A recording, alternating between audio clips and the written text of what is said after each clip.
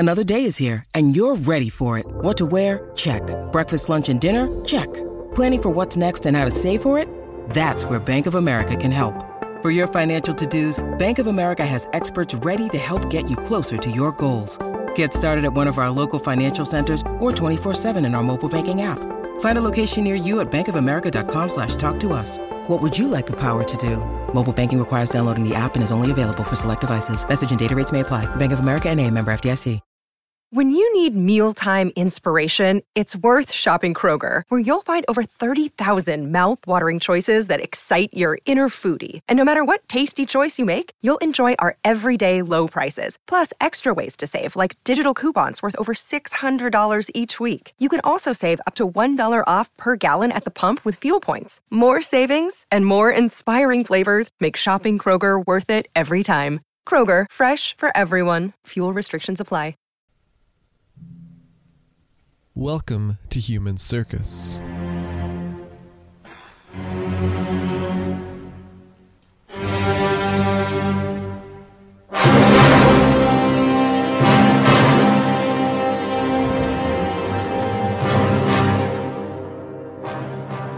In mid-October 1404, Timur threw another of the great celebrations to which Clavijo and the other travelers had become accustomed. One of those gatherings which they had likely grown more than a little weary of since their arrival. Timur's grandson was there, the son of his firstborn son, Pir Muhammad, who had been highly important in his invasion of India, had led its advanced element. He had since been governing in Kandahar and had been summoned in by Timur because it had been 7 years since he'd seen him. A long time to not see your family, particularly if you were considering them as heir to your empire. When Clavijo saw Pir Muhammad that day, he found him to be dark, beardless, and held in reverence by all those present. He was richly dressed in blue satin, embroidered with golden designs, and his head was crowned by a hat set with pearls, gems, and rubies. Clavijo bowed before him, in the same manner as before Timur himself, on one knee, hand to chest, and with men's arms under his, holding him tight. There were 2 leather-clad wrestlers there, performing before this royal governor, we might say before this prince, and at first, neither could throw the other, but finally one did, pinning him and ending their contest. A woman the text identifies as Kano was there. First wife, I said in a previous episode, though that would not be first chronologically, for there were other consorts and wives before her. First in importance, though, that could be argued for she was held to be a favorite and a wielder of considerable influence.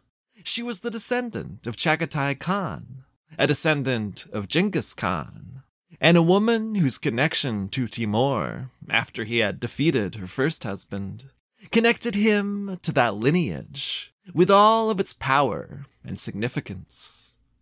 Sarai Mulk Khanum, for that was her name, arrived that day in a flowing, sleeveless gown of gold-embroidered red silk, its skirts held aloft by 15 attendants to allow her to walk. Her face was framed with black hair and peering out from behind a veil. It looked like paper, so coated was it with white lead to protect it from the sun. Above it, mounted a high-crested red headdress, picked out in precious stones, and topped by a little castle set with rubies and white feathers. Armed eunuchs went before her, and 300 women waited upon her. Over her was carried a large umbrella of white silk. And of course, Timur was there. He was giving the Castilian master of theology a drink from his own hand. He was watching the tumblers and acrobats with their poles and ropes. He was being entertained by the 14 elephants, which were made to run and perform tricks, their heavy movements causing the earth itself to shake. The gathering drank, and they feasted, the usual meats, rice, and sugared bread. And as it grew darker, they feasted again by the light of the lanterns. Eventually, Clavijo and the others saw that this would not soon end, and they took their leave. The good times were coming to a close. Hello and welcome. My name is Devin, and this is Human Circus, Journeys in the Medieval World, the history podcast that traces that medieval world through the stories of its travelers. And this history podcast has a Patreon where you can listen ad-free, early, and with extras on the end, on a pay-what-you-want/can basis. So, for as little as $1 a month, a classic vending machine purchase per month, you can do so at patreon.com/human circus. Or you can find that via my website at humancircuspodcast.com. This episode, I want in particular to thank Grammer Tucker and Mark Moyo. Thank you both very much. And now, back to the story. Back to the story of Ruy González de Clavijo and his embassy from Enrique of Castile to Timur of Samarkand. Last episode, we reached Samarkand, and we witnessed feasts and celebrations. We settled in among Timur and his people as they enjoyed his return from military triumphs abroad. We saw a little of the business he'd returned to, family weddings, and a reimposing of order and authority. And we had a hint of his affairs with the Yongli Emperor of Ming China, a sense that the relationship was less than entirely friendly. We'll have more than a hint of that here, as we turn towards the final period of Clavijo's embassy, and of Timur's reign.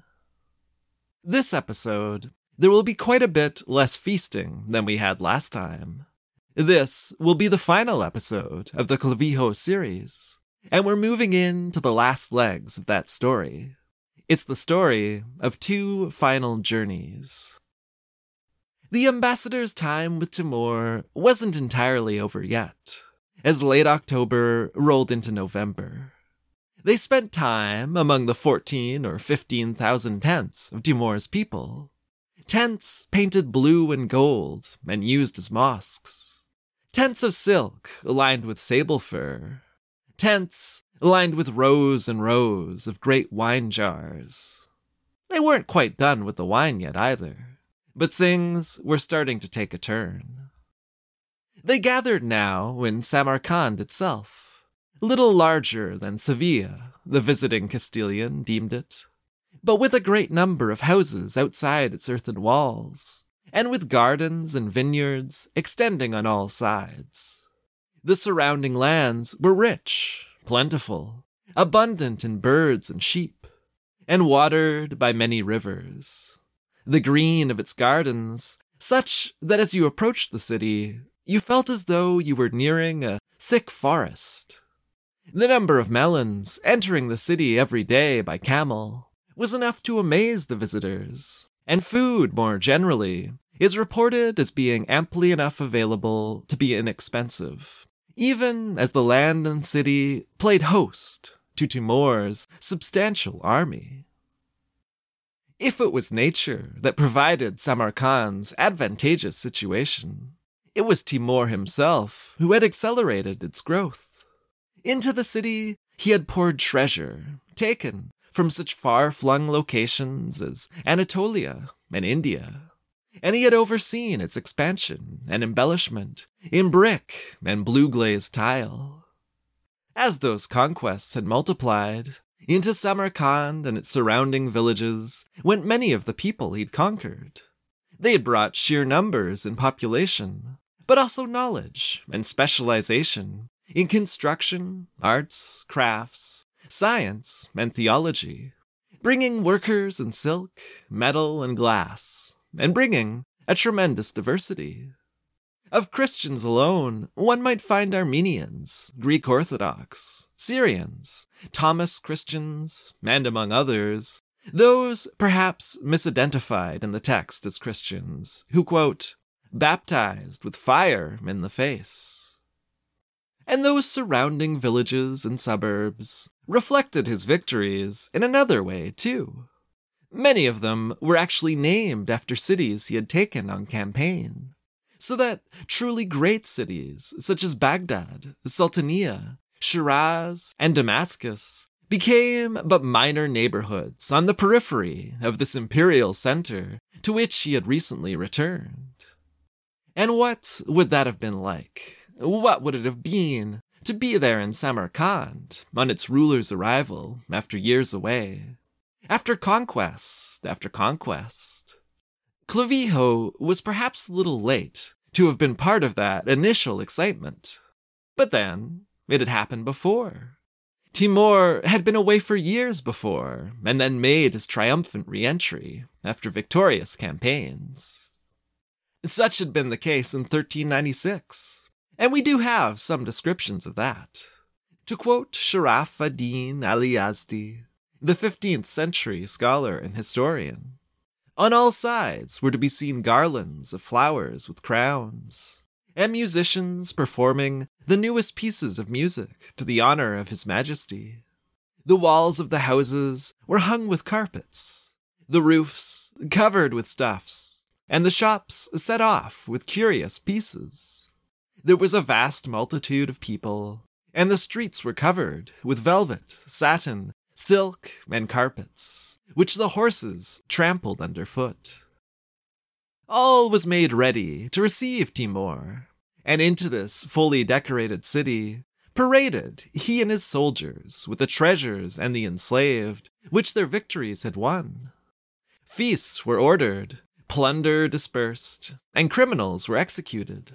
It all sounds quite familiar, quite like the festivities that we've seen something of on this most recent return to Samarkand.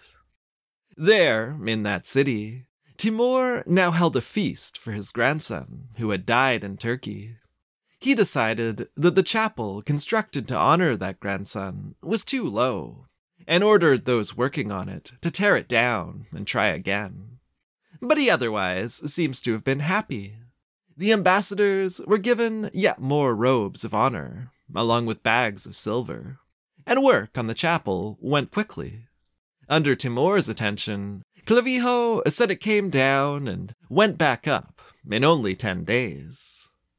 His immediate attention could have that kind of effect, especially since he'd killed an architect whose mosque had disappointed him, and also taken away the man's wealth and children.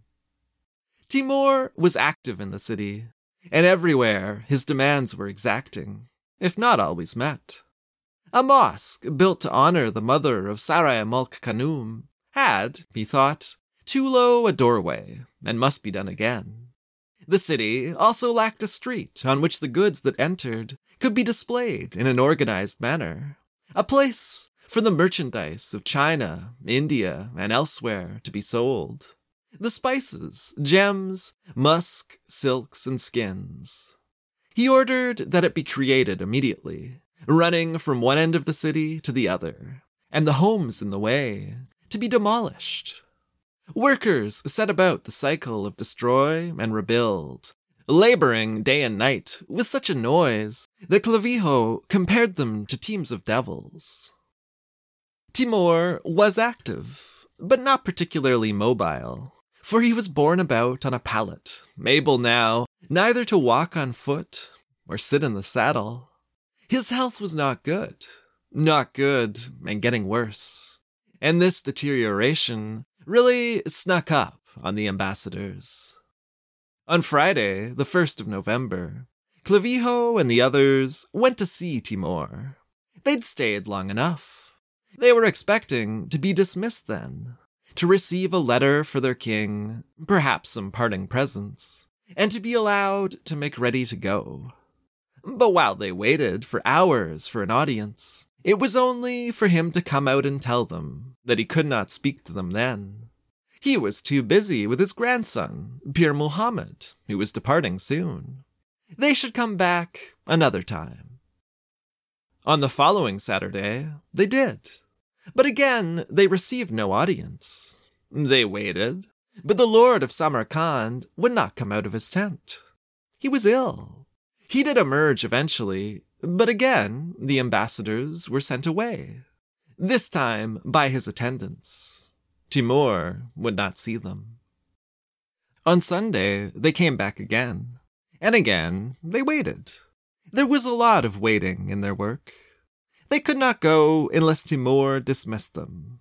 And that was exactly what they told his 3 men who now confronted them.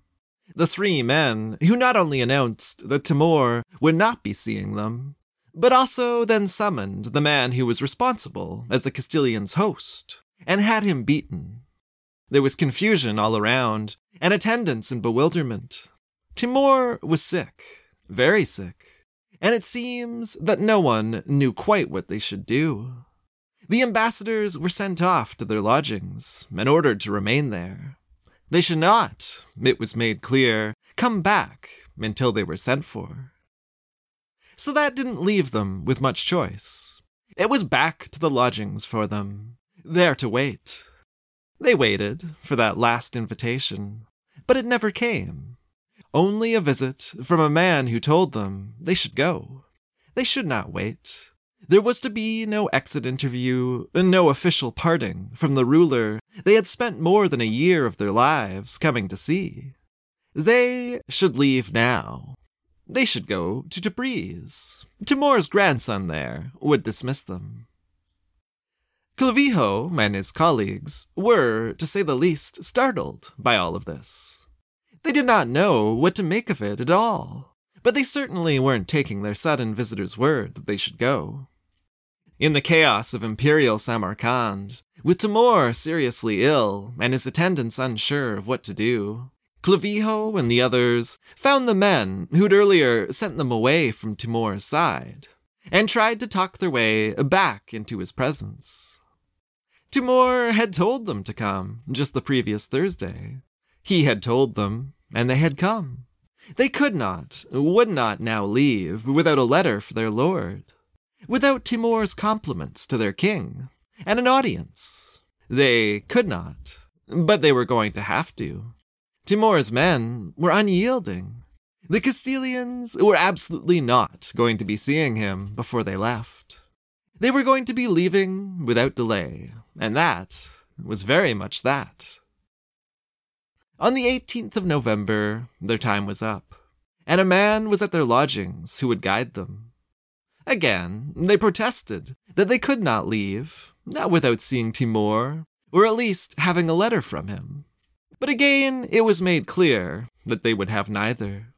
They could go now, Timur's men told them, now with all the supplies due to their rank. Or they could go later without them.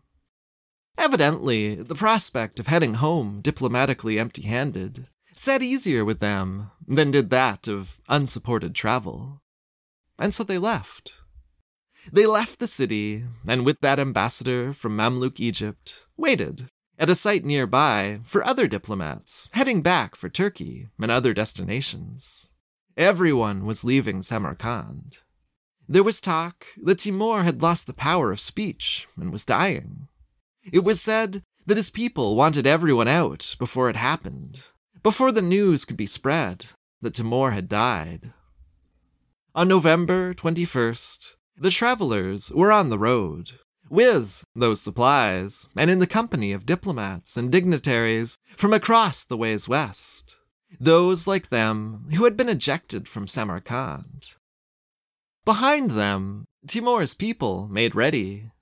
Plans were doubtless already afoot for succession, with messengers going out and meetings held, both secret and not so secret. Was Pir Muhammad, who would have been back by now in his own domains, yet aware? Were Shah Rukh, Miran Shah, and Khalil Sultan? If not just yet, then soon, the players would all be poised for the moment when the old ruler died and the opportunity at last came to replace him. That was the way one imagines things playing out behind the travelers, Clavijo, the Castilians, and the rest, as they traveled away from the imperial city and its dying master. But that was not quite yet where events were leading. Not yet. We are going to get to where all of this was going. After this quick break. And after a quick word from another history podcast.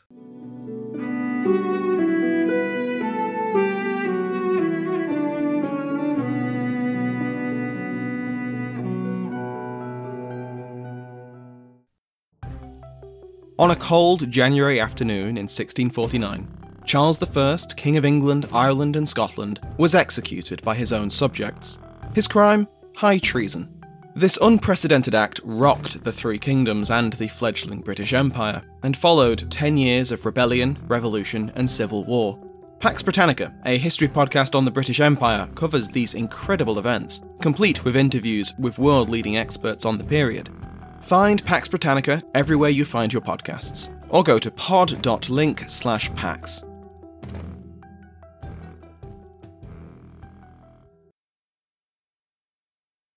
In the final weeks of 1404, Clavijo was heading home. Everyone was heading home. And Timur was dying. Except he wasn't. Timur had recovered before from periods of apparently devastating ill health. And he did so again now, not only recovering, but almost immediately departing on yet another incredibly ambitious campaign. Perhaps, given his age and condition, perhaps even his most ambitious. So, even as Clavijo was moving west to the city of Bukhara, and on the 10th of December, crossing the Amu Darya, Timur was going the other way. Timur was heading for China. There had been those recent confrontations with the Yongle Emperor's representative. We saw, through Clavijo's eyes, the exchange was not entirely friendly. What with Timur having the envoy's seat bumped back in importance, and then referring to his emperor as a thief and a bad man. However, Timur's invasion here in late 1404 was not a sudden move. Was not precipitated by any particular diplomatic disagreement during this encounter. It had been in the offing for quite some time. As the Yongle Emperor saw it, Timur ruled over these lands only as his superior to the east allowed it. For this honor, he owed tribute, and there had been a time when Timur had paid it, but not now in years, and not now when the Chinese envoy made clear that he should. Timur had been preparing for this conflict for some time. He had directed his follower, Al-Adad, to map the lands east in exacting detail. According to Bavarian traveler Johann Schiltberger, he had, back in 1401, also ordered Al-Adad to prepare the way for the movement of a great host. For such large armies could not simply go where they wished and expect to eat off the land. A path had been chosen, fortresses constructed, and agricultural lands prepared to feed the army and its horses. People taken from whatever they'd been working at and given over entirely to labor in the fields at raising cattle and crops. It was a daunting task, and we see something of it in the account of Timur's chronicler, Ibn Arab Shah, then a teenager living in Samarkand. In his account, the responsibility is received by Al-Adad as very near to a death sentence, a monumental undertaking with huge expectations that, quote, routed his rest and made sleep fly like a bird from the nest of his eyelids. The example of that executed architect was fresh in Al-Adad's mind, and he saw in Timur's commands his own ruinous future, his children orphaned. However, it does not appear to have been shortcomings on his part that hindered the Timurid march east.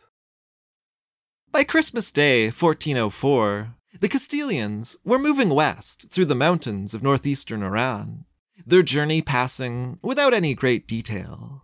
There were long days and nights in the desert, days on snowy mountains that were but thinly populated, a night in a large deserted building near a ruined castle. There was a hilltop city where when something unclean fell into the fountain, a cold wind would blow. At some point, they had rejoined their earlier route, roughly following it now in the other direction. On the 26th of January, they dined with a son-in-law of Timur, the man who had taken charge of those servants who needed to stay behind because of illness. Servants who rejoined them now, save for the two who'd since died. They traveled on towards Sultania, the snow at times so bad that they could go no further, that they could not see the way before them, that when they did go on, it was with 30 men clearing the path ahead. Meanwhile, Timur was having his own issues with the weather. It was winter time, maybe not the best season to start this kind of thing, but then maybe he didn't think he had much time left, and it had to happen now. Now, Ibn Arab Shah wrote, in apparent reference to the sickness our travelers had seen. When he had recovered from his drunkenness, he attacked his plan of going to the ends of the earth and seeking its coasts and borders, that he might despoil kingdoms and countries. But that was not going tremendously well.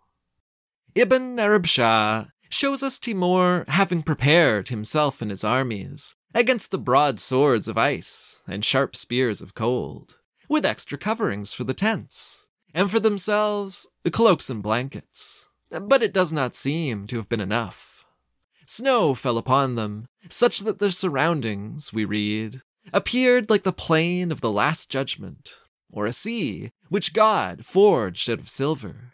And when the breath of the wind blew on the breath of man, it quenched his spirit and froze him on his horse. Neither man nor horse were safe from these harsh conditions. Quote, "Many perished of his army, noble and base alike, and winter destroyed great and small among them, and their noses and ears fell off, scorched by cold. And winter ceased not to attack, and poured against them wind and seas, until it submerged them, while they wandered in weakness." Yet, Ibn Arab Shah continued, Timur cared not for the dying, and grieved not for those that perished. He pressed on his last, doomed venture. Clavijo reached Sultania on the 13th of February, and left on the 21st. By the end of the month, he was in Tabriz, and in early March given fresh horses and directions to go speak to Umar Mirza, grandson of Timur. There was a false start when a messenger from Umar sent them back to Tabriz to wait. But later in the month, they were again on the way, traveling in the company of ambassadors from Egypt and Turkey, for they had all been told they must go. Closer to Umar Mirza's camp, they were nearly sent back again. They were warned that they should go back. There had been a clash between Umar and another man, a nephew of Timur's. The nephew was now dead, and his followers fought with Umar's in the camp. They should go back. But they pressed on, and the next day they entered a camp in chaos, found an army divided and in much confusion. Found, after some time, a man who would speak to them and give them answers. He told them to go back to Tabriz. It was either there in that camp, or later, that the travelers heard a story of what had happened between Umar and the nephew. How at least the pretext for the trouble had been personal. An argument, essentially, over the fate of a woman and what she ought to do. But the timing for that to have been the case was suspect.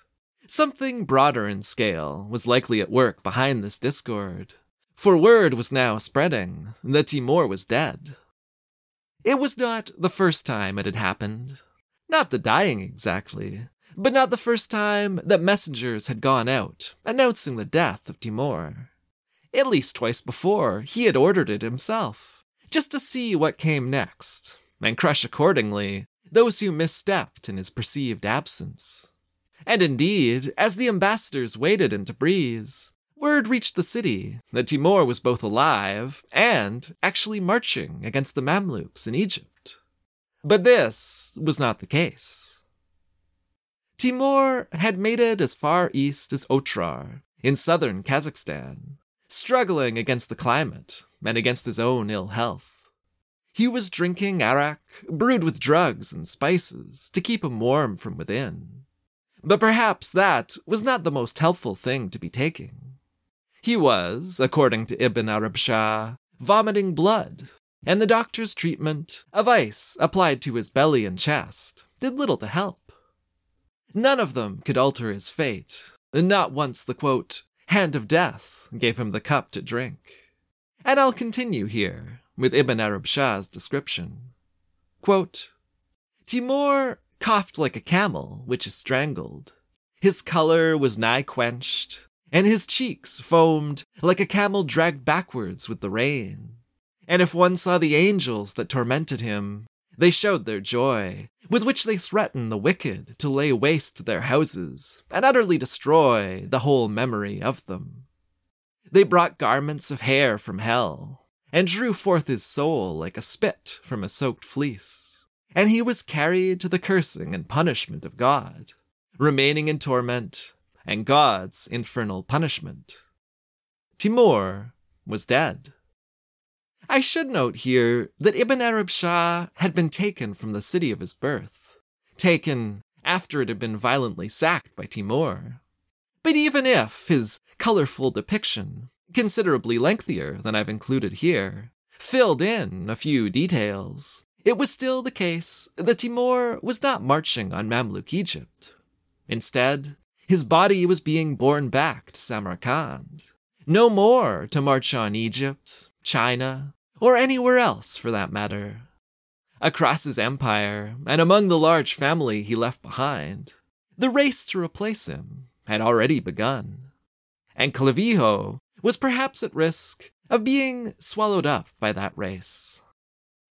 In the region where the Castilians now traveled, Umar Mirza maneuvered against his own father and imprisoned his own brother.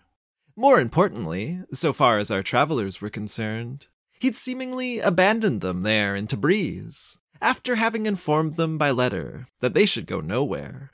They were not dismissed. It was not until April the 29th that they received any further word, but that was no more welcome than the wait. It was men at their lodgings with orders from their lord to take everything the ambassadors had, their gifts, money, and horses, and according to Clavijo, leaving only the clothes they wore. The travelers, of course, protested, but all that earned them was the reminder that they still needed to present themselves to Umar Mirza in order to leave. And that, in this suddenly post-Timur world, proved harder than it should have been.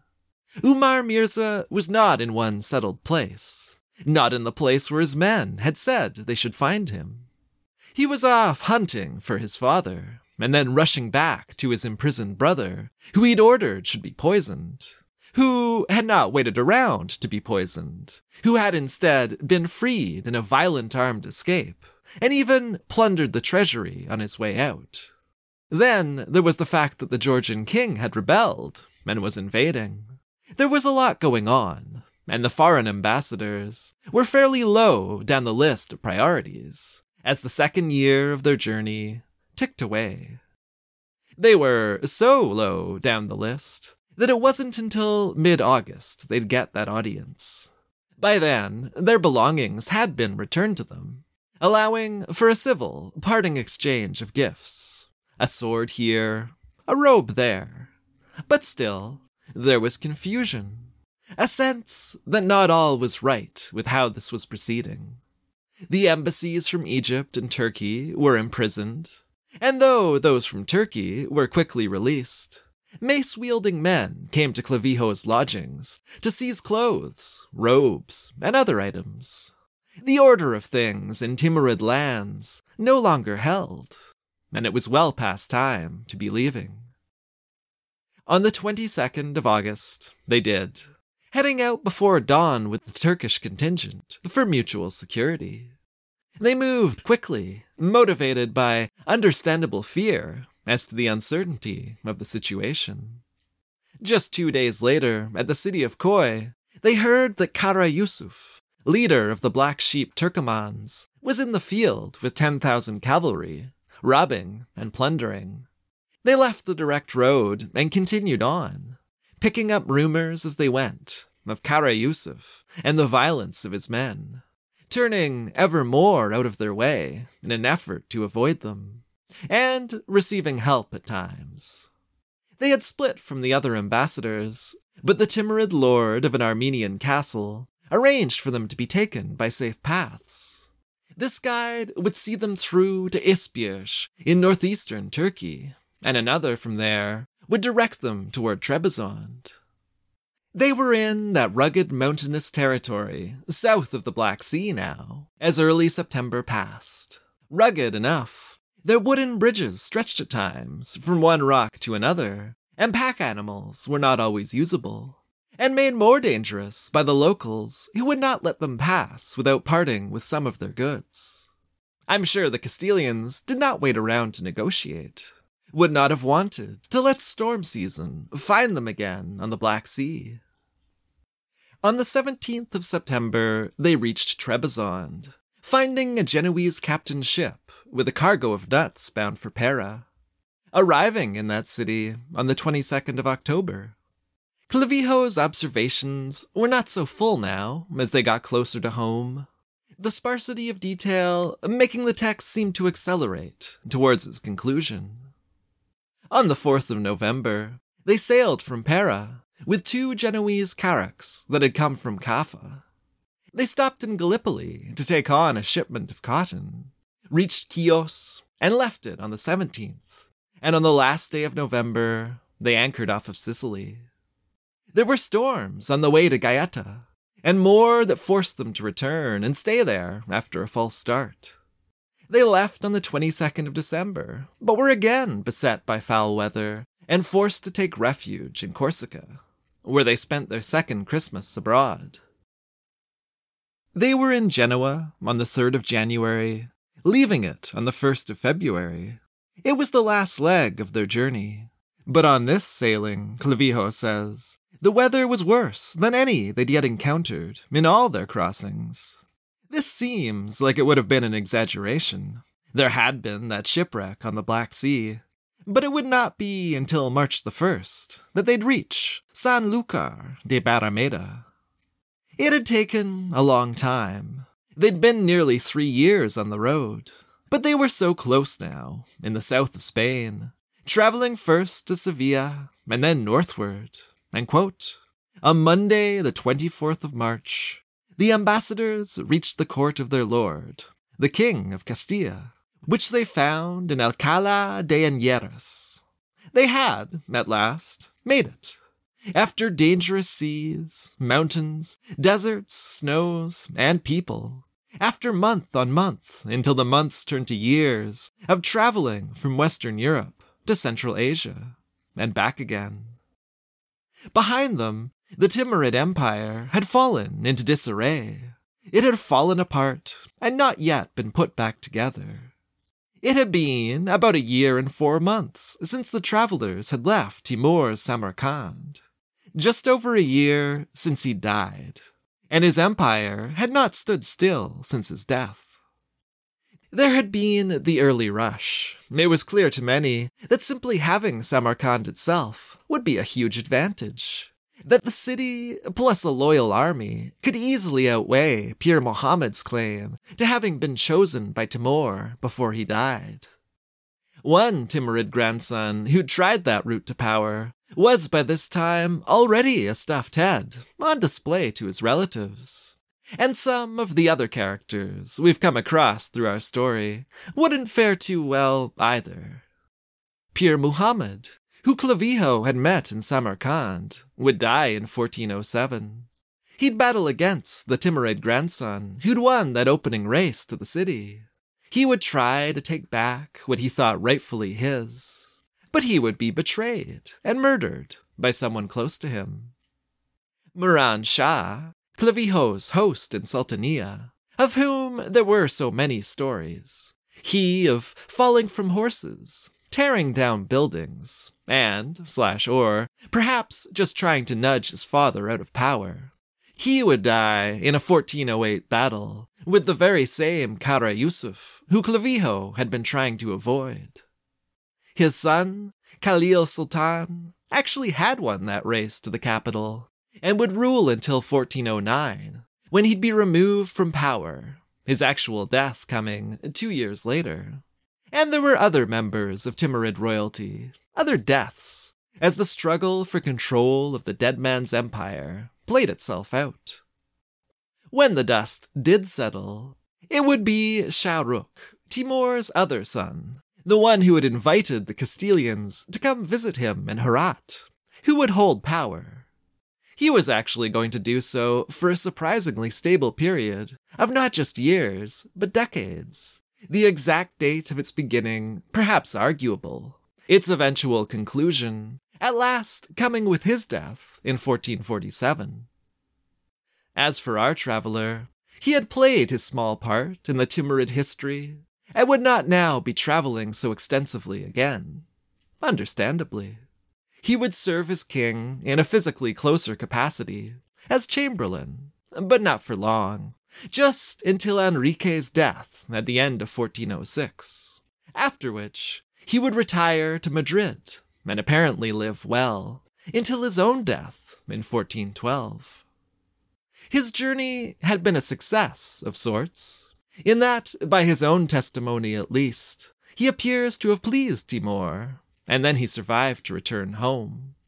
He had not managed to get that letter to bring back with him, but then, with Timur's immediate death, it's not clear what value such a thing would have had. It's not clear exactly what Enrique would have really wanted. Much is made of European rulers' delight at what Timur had done to strike down the Ottoman threat. But what of the new Timurid one that rose in the immediate aftermath? As Timur slaughtered his way into the eastern Mediterranean, was there not some concern that he might come just a little further the next time? That his men might soon be stacking piles of Central European skulls, and so on.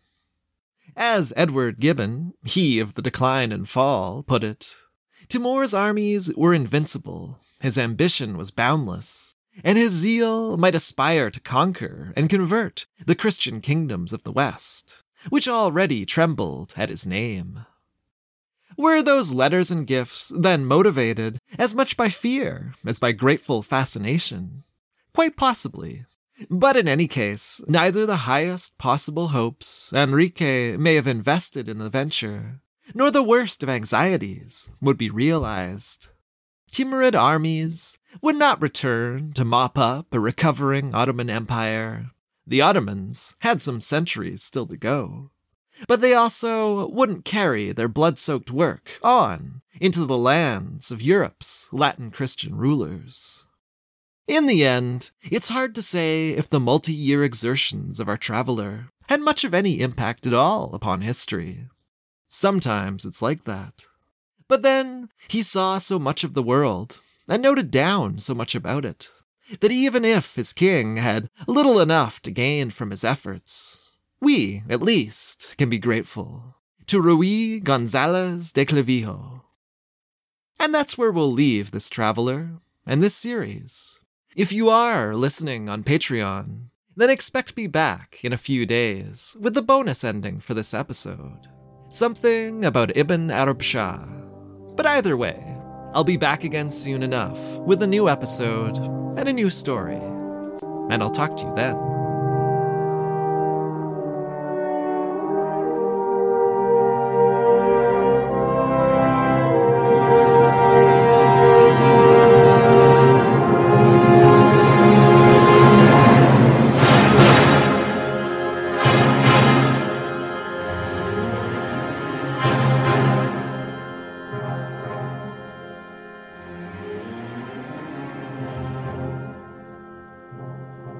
Human Circus will return.